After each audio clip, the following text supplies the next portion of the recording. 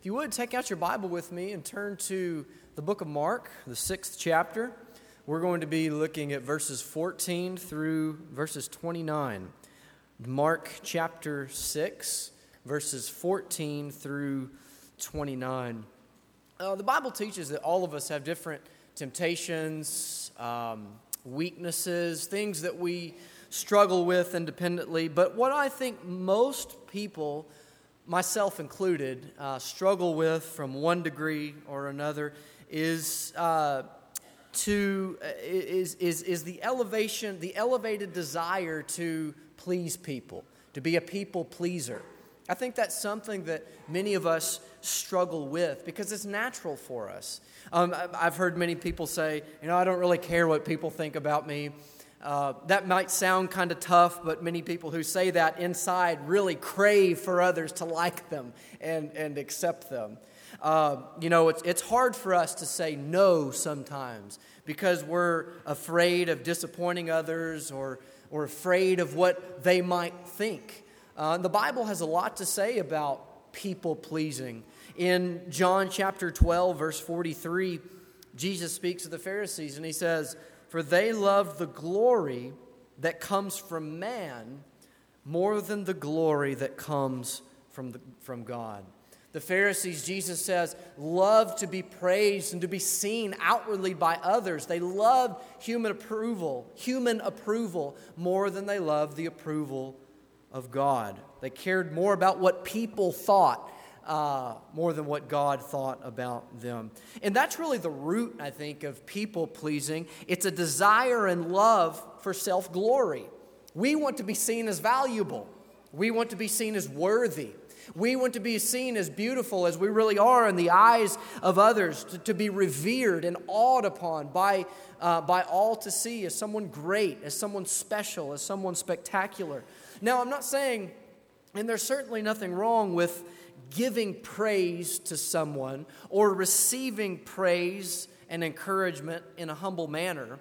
There's nothing wrong with that at all. But when we become so mesmerized by the approval of others more than we do of God, and when we fear the disapproval of people more than the disapproval of God, it's then that we fall into a very deadly trap. When we give into this kind of people-pleasing, we're elevating ourselves inevitably to the position of God, who alone deserves glory, who alone deserves honor, who alone deserves praise, and should be the center of our worship, not ourselves. So tonight, I want us to dive into a story about a people-pleaser. It's really a tragic story. It's about a man who had an opportunity to do the right thing, to do what would lead to blessing for him and for everybody else around him, and to God's ultimate glorification. He had all the opportunity in the world to do that which was right, but failed to do so miserably because he loved human praise. So that's what we're going to talk about tonight. We see within Mark chapter 6, verse 14 through 29, the story of King Herod and John the Baptist. Now, this story, it's I think I've said before, Mark likes sandwiches. He likes to put a transitionary story embedded between two other stories, and this is an instance of that in Mark chapter 6, verses 14, extending through verse 29. We see this kind of sandwich, this transition story. Previously, prior to this story, and we talked about this last time, Jesus sends out the 12 disciples to heal, to cast out demons, to proclaim the gospel of the kingdom. And then we get to this block of text that we're going to talk about tonight that really seems to have nothing to do with that story. And then after the story that we're going to talk about tonight, Mark picks back up with Jesus feeding the 5,000 and the disciples coming back. So this story serves as kind of an intermission between what we talked about last time. And it's not just an intermission, it's a flashback. that tells about the execution of John the Baptist at the hand of King Herod. And it's really a dramatic story. It's kind of like a soap opera, if you've ever watched one of those. It has all kind of enticing elements. It has intrigue. It has sexual deviance and promiscuity. It has jealousy. It has revenge. It has brutality. All the things that would make for a popular TV show that you see every day. So let's pick up with the text. Let's look at verse 14 in Mark chapter 6. Let's read verses 14 through 16. King Herod heard of it, for Jesus' name had become known. Some said, John the Baptist has been raised from the dead. That's why these miraculous powers are at work in him. But others said, no, it's Elijah. And others said, he's a prophet, like one of the prophets of old. But when Herod heard of it, he said, John, whom I beheaded, has been raised. Now, you might remember another King Herod that we see within the Gospels, Herod the Great. Herod the Great was king when Jesus was born. You read the account in Matthew and Luke, you see a description of him. He was the one, remember, who ordered all of the baby boys that were born around the region of Bethlehem to be that were 2 years and younger to be executed, to be killed savagely. That was Herod the Great. He was a very brutal person, very wicked person, as you can obviously see from that text. Now, this king that we're talking about tonight, this Herod, that's not that Herod. This is that Herod's son that we're talking about tonight. This is Herod Antipas, King Herod the Great's son. Now, Herod Antipas, he reigned over the region surrounding the Sea of Galilee. In the text here, it says that he heard about Jesus' fame. And following in line with the previous story, he had heard about the miracles of Jesus, the miraculous ability for him to cast out demons, and his extraordinary preaching ability. He heard about the limited commission of Jesus sending out his 12 apostles/disciples into the surrounding towns to preach the gospel of the kingdom. So Herod is hearing about all of this, and it scares him. He's afraid.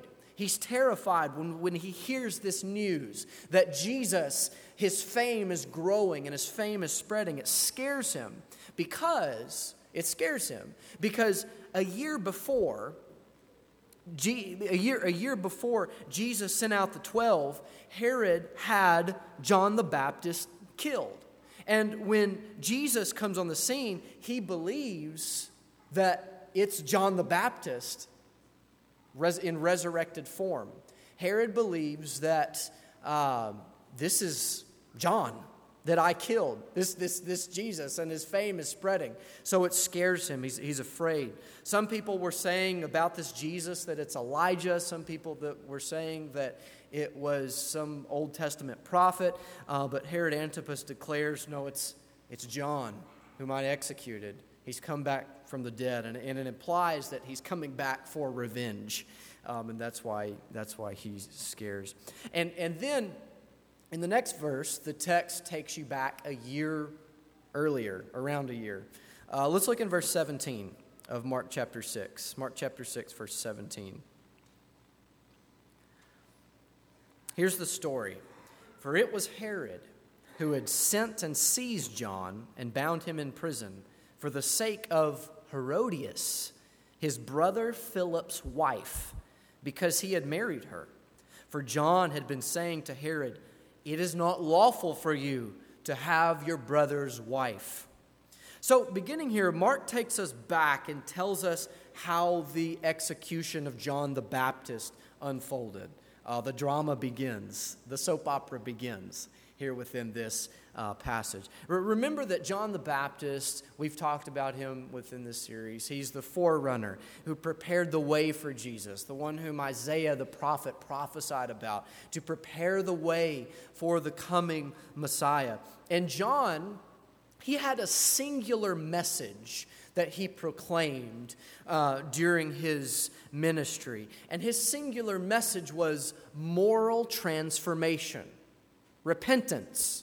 Repent, for the kingdom of heaven is at hand. The time has come. It is here. The time has come for moral transformation. It's time to live a morally excellent life. It's time to put away your sin. It's time to put away your depravity and to bring your life and your will in conformity with the will of God, because the kingdom of heaven is at hand and it's coming into the world. And this message of moral transformation, it's stuck at the very heart of a very immoral lifestyle that Herod Antipas was leading, as we see within the text. And at some point, as we just read, John was able to confront Herod and focus upon one particular element of his sinful life, referring to moral transformation. And that was his marriage, the marriage of Herod. Herod, as the text says, was married to a woman named Herodias, who was kind of gross, was his niece and his sister-in-law at the same time. It was his half-brother Philip's wife. Somehow Herod Antipas was able to lure his sister-in-law and niece away from his brother and marry her to satisfy his own greed, to satisfy his own lust, which was a direct violation of Jewish law. I mean, this is moral depravity in action here. And John preaches against it. Now, some may ask, was Herod really a Jew? Did he really live under the law of Moses? And did he have these kind of moral restraints? Well, Herod was part Jew. He acknowledged his Jewishness publicly. Herod Antipas did. He ruled among the Jews. He respected to a degree the Jewish laws. He kept the feasts and the festivals within Judaism. But Herod, to understand Herod's religiosity, Herod was kind of like some of the high-level politicians that we see within our day. We see, quite honestly, politicians that might claim to be Christians outwardly, and they have some respect for the Bible. They might go to some kind of house of worship every so often, like Christmas or Easter or something like that. But if you look at their life, they really aren't that interested in becoming like Jesus. They don't put their money where their mouth is, in essence. Their Christianity is more of just an outward show just for the public, so that they kind of put on a Christian face for votes, I guess. But Herod, as we look at him in this text, Herod is kind of like that with his Jewishness.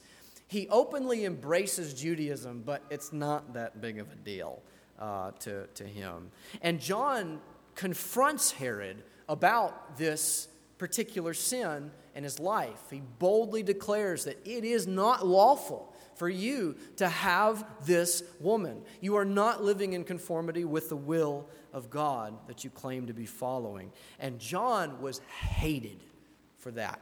Look in the next passage in verse 19 of chapter 6, verse 19. And Herodias had a grudge against him and wanted to put him to death, but she couldn't. For Herod feared John, knowing that he was a righteous and holy man, and he kept him safe. And notice this is interesting. When Herod heard John, when he heard him preach, when he heard him, He was greatly perplexed, and yet he heard him gladly. Other translations said he listened to him.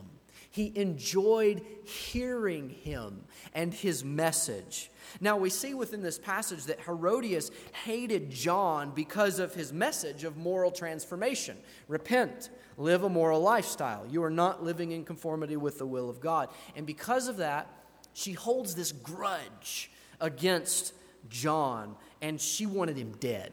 She wanted him to be killed. But she couldn't. She couldn't do anything about it because there existed this weird kind of relationship between Herod Antipas and John the Baptist.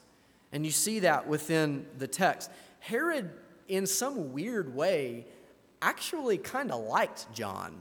He liked hearing him. Even though his life didn't align with his message whatsoever, even though he lived in direct opposition to everything that John stood for and everything that he taught, Herod kind of liked the guy for some reason. I look throughout the Christian landscape in the world, and quite honestly, there are many people who wear the name Christian and like to hear good Christian speakers.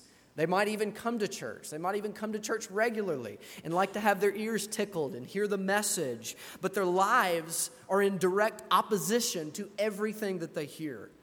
And I believe that Herod and John's relationship probably was something like that in trying to understand this. So Herod, he keeps John safe. He keeps him safe. He keeps him safe from harm. He keeps him safe from his wife. He keeps him safe in prison until Herodias has this opportunity to carry out the evil desire that is within her heart. Notice the next passage in verse 21 of chapter 6. Verse 21.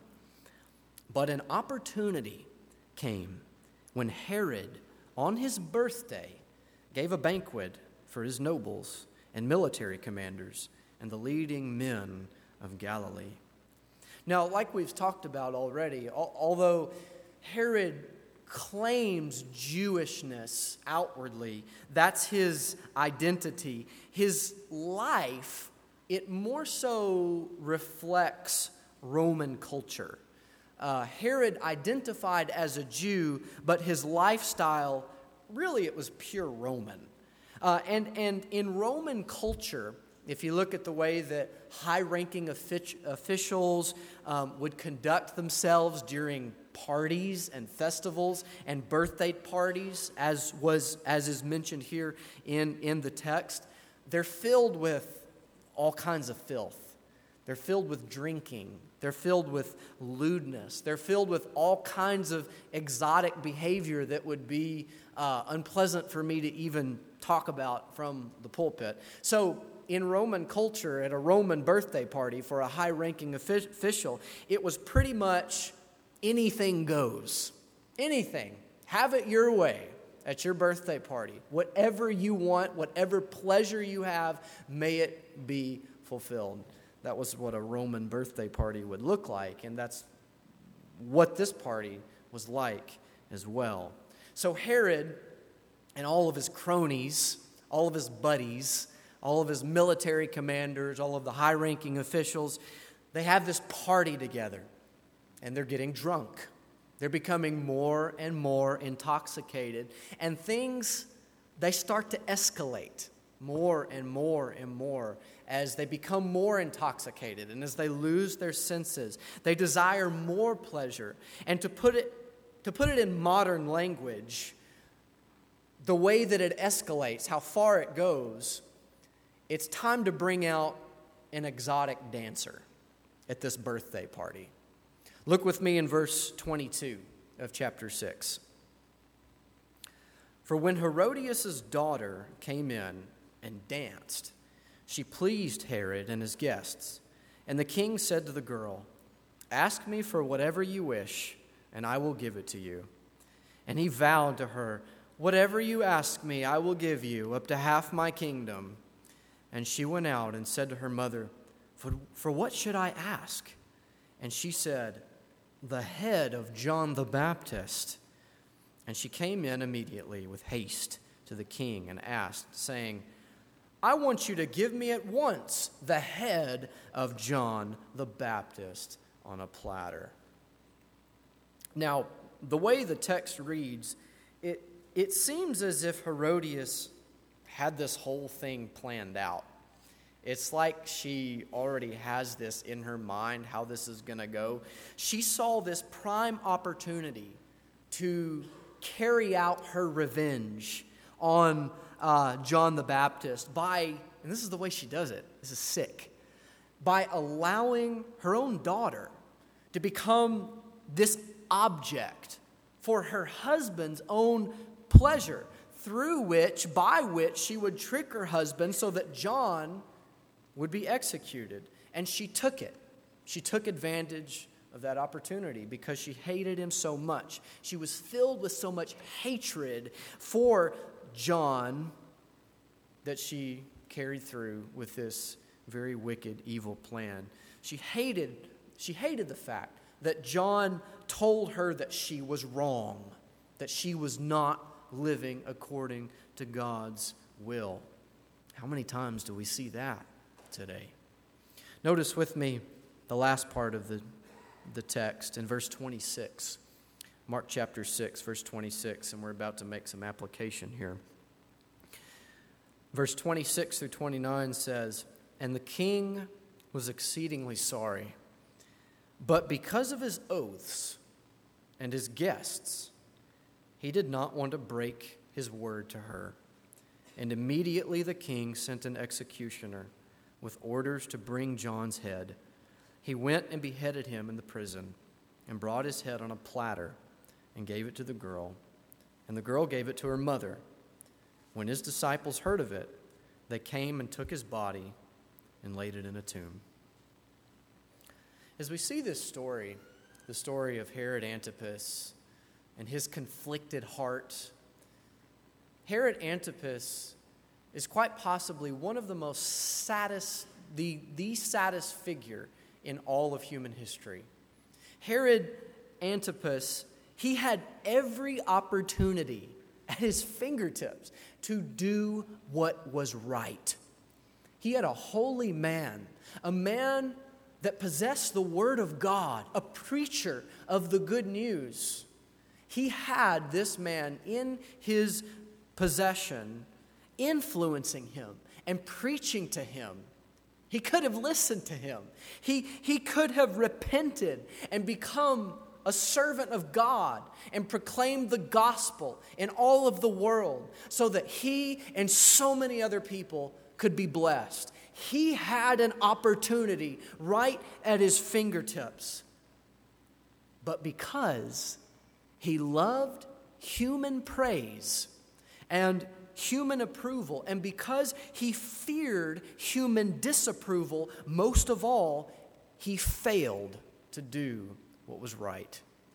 And that probably led to his ultimate destruction. He feared his dinner guests. What are they going to say?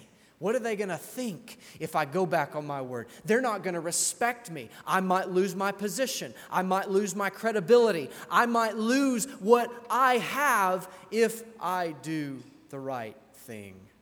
I love to be praised. I love the glory that comes from people more than I love the will of God and what the right thing is to do. He feared his dinner guests, and he loved their approval.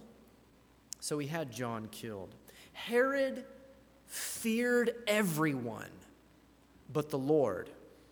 But John the Baptist feared no one but the Lord. And we might look at Herod and say, what a coward.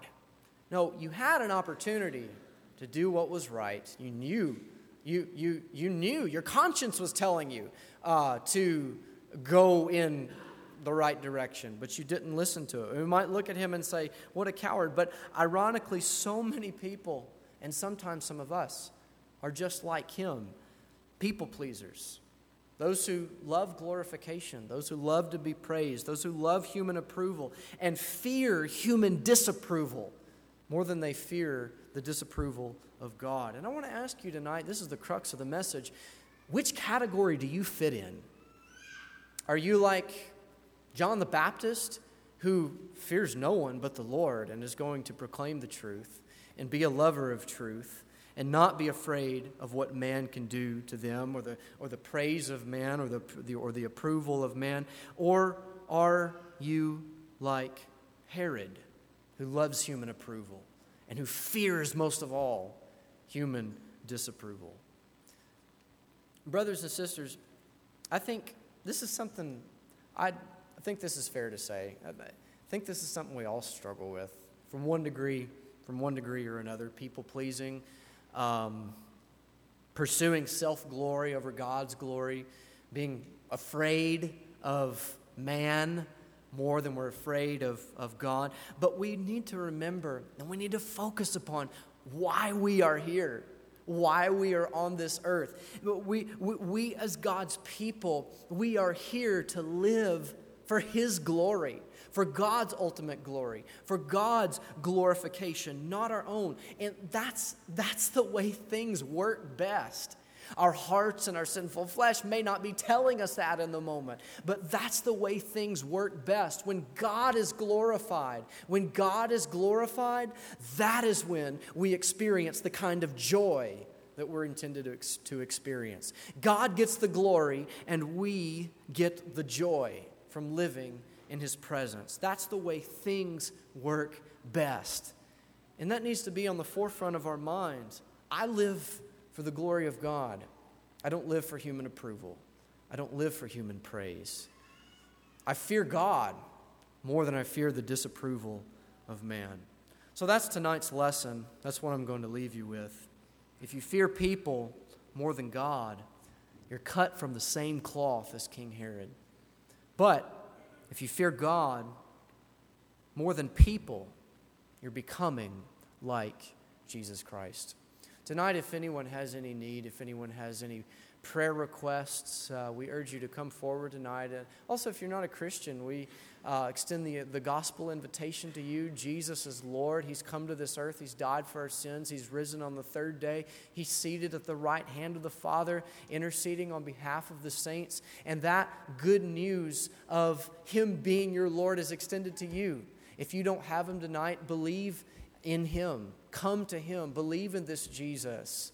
Live a morally transformed life. Repent of your sins. Walk in His ways. You can come forward tonight and confess your faith in Him, and you can be immersed in the waters of baptism and begin a relationship with Him. Tonight, if you have any need, why don't you come forward as we stand and as we sing.